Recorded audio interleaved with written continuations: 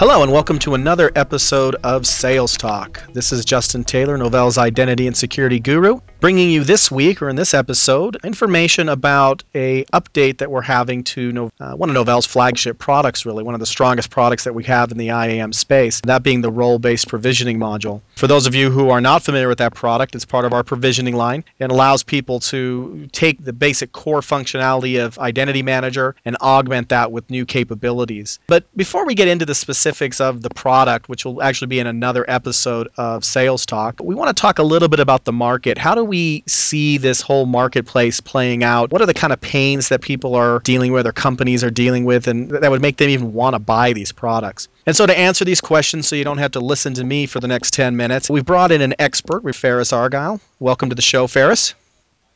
Thank you very much, Justin.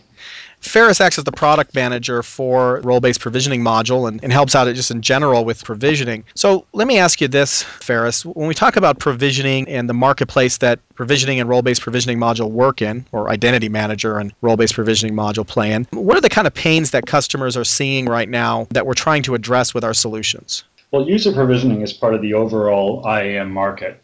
And within that market, there are a number of constituents typically who are expressing pains. So line of business managers are one key audience that are looking for solutions to their issues, and IT managers are another. Typically, if you look at the use cases for user provisioning, folks are looking to provide essentially zero-day start, zero-day stop, or provisioning of users, and then also, sometimes more importantly, deprovisioning of the users as they leave an organization.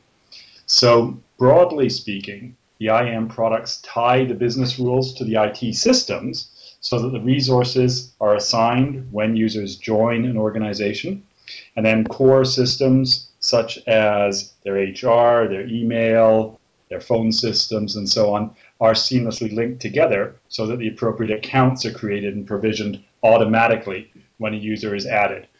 If you think of the scenario without these sorts of solutions, there are a number of things that happen, and these are the typical pain points that you're seeing from both of these constituencies. One is a long time to get users onboarded in their systems, and that means, of course, a productivity impact for the line of business in terms of actually making use of those people that they've hired to fulfill various functions.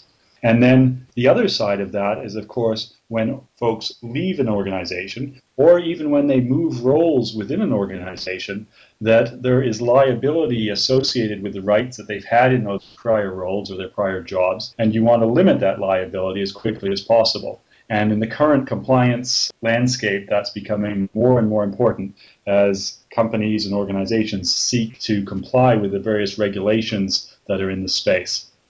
So if we think about this from a productivity standpoint, especially, I understand what you mean by that. It takes a long time for people to get stuff. I've always referred to it kind of as an evolutionary process. Your access kind of evolves over time as you figure out that this system that I should have had access to 3 months ago to make my job easier and make me more productive, therefore a better asset to the company, has always been available, but I just didn't know about it.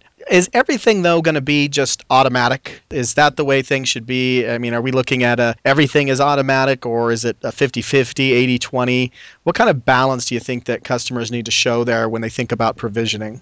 And that's a really good question, and that's where roles management and user provisioning become really important as part of this overall IAM story. Because if you look at the overall evolution of the space, it began with essentially automatic provisioning. So rules-based provisioning based on various authoritative sources. So suppose somebody had a particular title or they worked for a particular department and that information was captured in the human resources system, then you were able to automatically provision that person with the appropriate access on those end systems. And of course, defining the policy for that is an IT function to say who should have access to what based on those authoritative sources. And over time, as the overall space matured and that market was addressed, there was an apparent need then to address additional markets and those, or additional needs really more accurately. And those needs are primarily around two things. One is being able to address exceptions. So we saw the evolution of workflow products in the space to be able to provide the appropriate user self-request mechanisms and also the appropriate approval mechanisms to ensure that people still got just the access that they should, but based on decisions that were now being made by the line of business rather than just policy being defined by IT. Of course, IT may still define what the policy is that governs those approval processes, and essentially is now working at a higher level of abstraction. The other evolution then has been subsequent to that in the role space, to be able to provide greater administrative efficiency and also greater compliance facilities around requests. So if you think of doing things exclusively via roles, or even exclusively via workflows, or even predominantly via workflows, then evidently that's a fair burden to grant every piece of access for every user individually. And also, from a compliance perspective, it's difficult to track exactly who has what, because all of those things are granted on a one-off basis.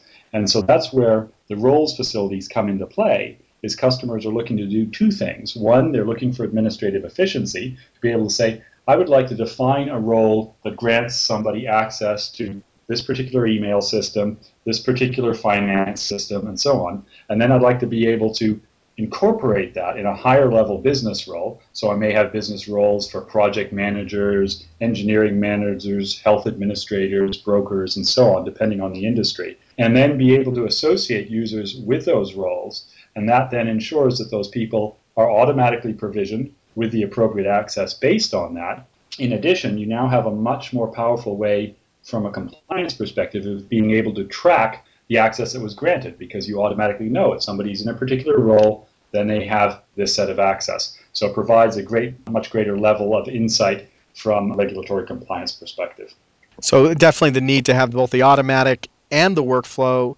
And again, it sounds great that now we have these roles, or actually we've had them for a long time now. The ability to use roles to simplify this entire process is just make things a lot easier to use. How do we see, when we think about the role-based provisioning module itself, this is a common question that the field asks, is what's the difference really between the normal Identity Manager product and role-based provisioning module? Since this product's been out there for a while, normally you don't talk too much about product here. Can you maybe identify what the differences are? What's the new capabilities that they get when they add these two together and when they add on the role-based provisioning module?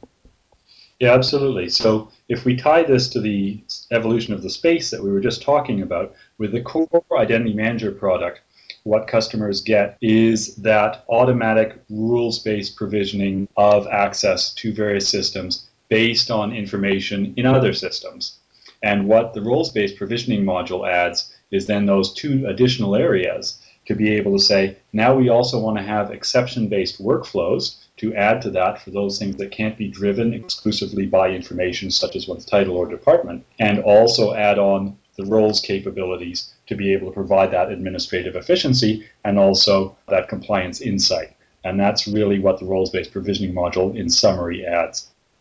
Sounds great. Well, I appreciate you taking the time today. We're going to invite you back here for our next episode as well, where we're going to discuss specifics about the new version coming out, 3.7 version. We invite you again back to that. Thank you very much again, Ferris, for being on the show today. Thank you very much, Justin. It's been my pleasure. So for all of you listening today, we hope that this was a good introduction to provisioning kind of overall, and specifically about what the role-based provisioning module adds or brings to the mix here to help your customer address their specific pain points within themselves or what they're trying to deal with. We look forward to our next episode. We invite you back to that one as we'll discuss what specifically is going on with role-based provisioning module 3.7 and talk specifically about how we are going to deal with certain capabilities and how they make your customer's life a little bit easier. So again, thank you very much for listening to this episode of Sales Talk. This is Justin Taylor once again wishing you happy selling. Novell Sales Talk is brought to you by Novell Inc. You can send us feedback at salestalk@novell.com. Thanks for listening. See you next time.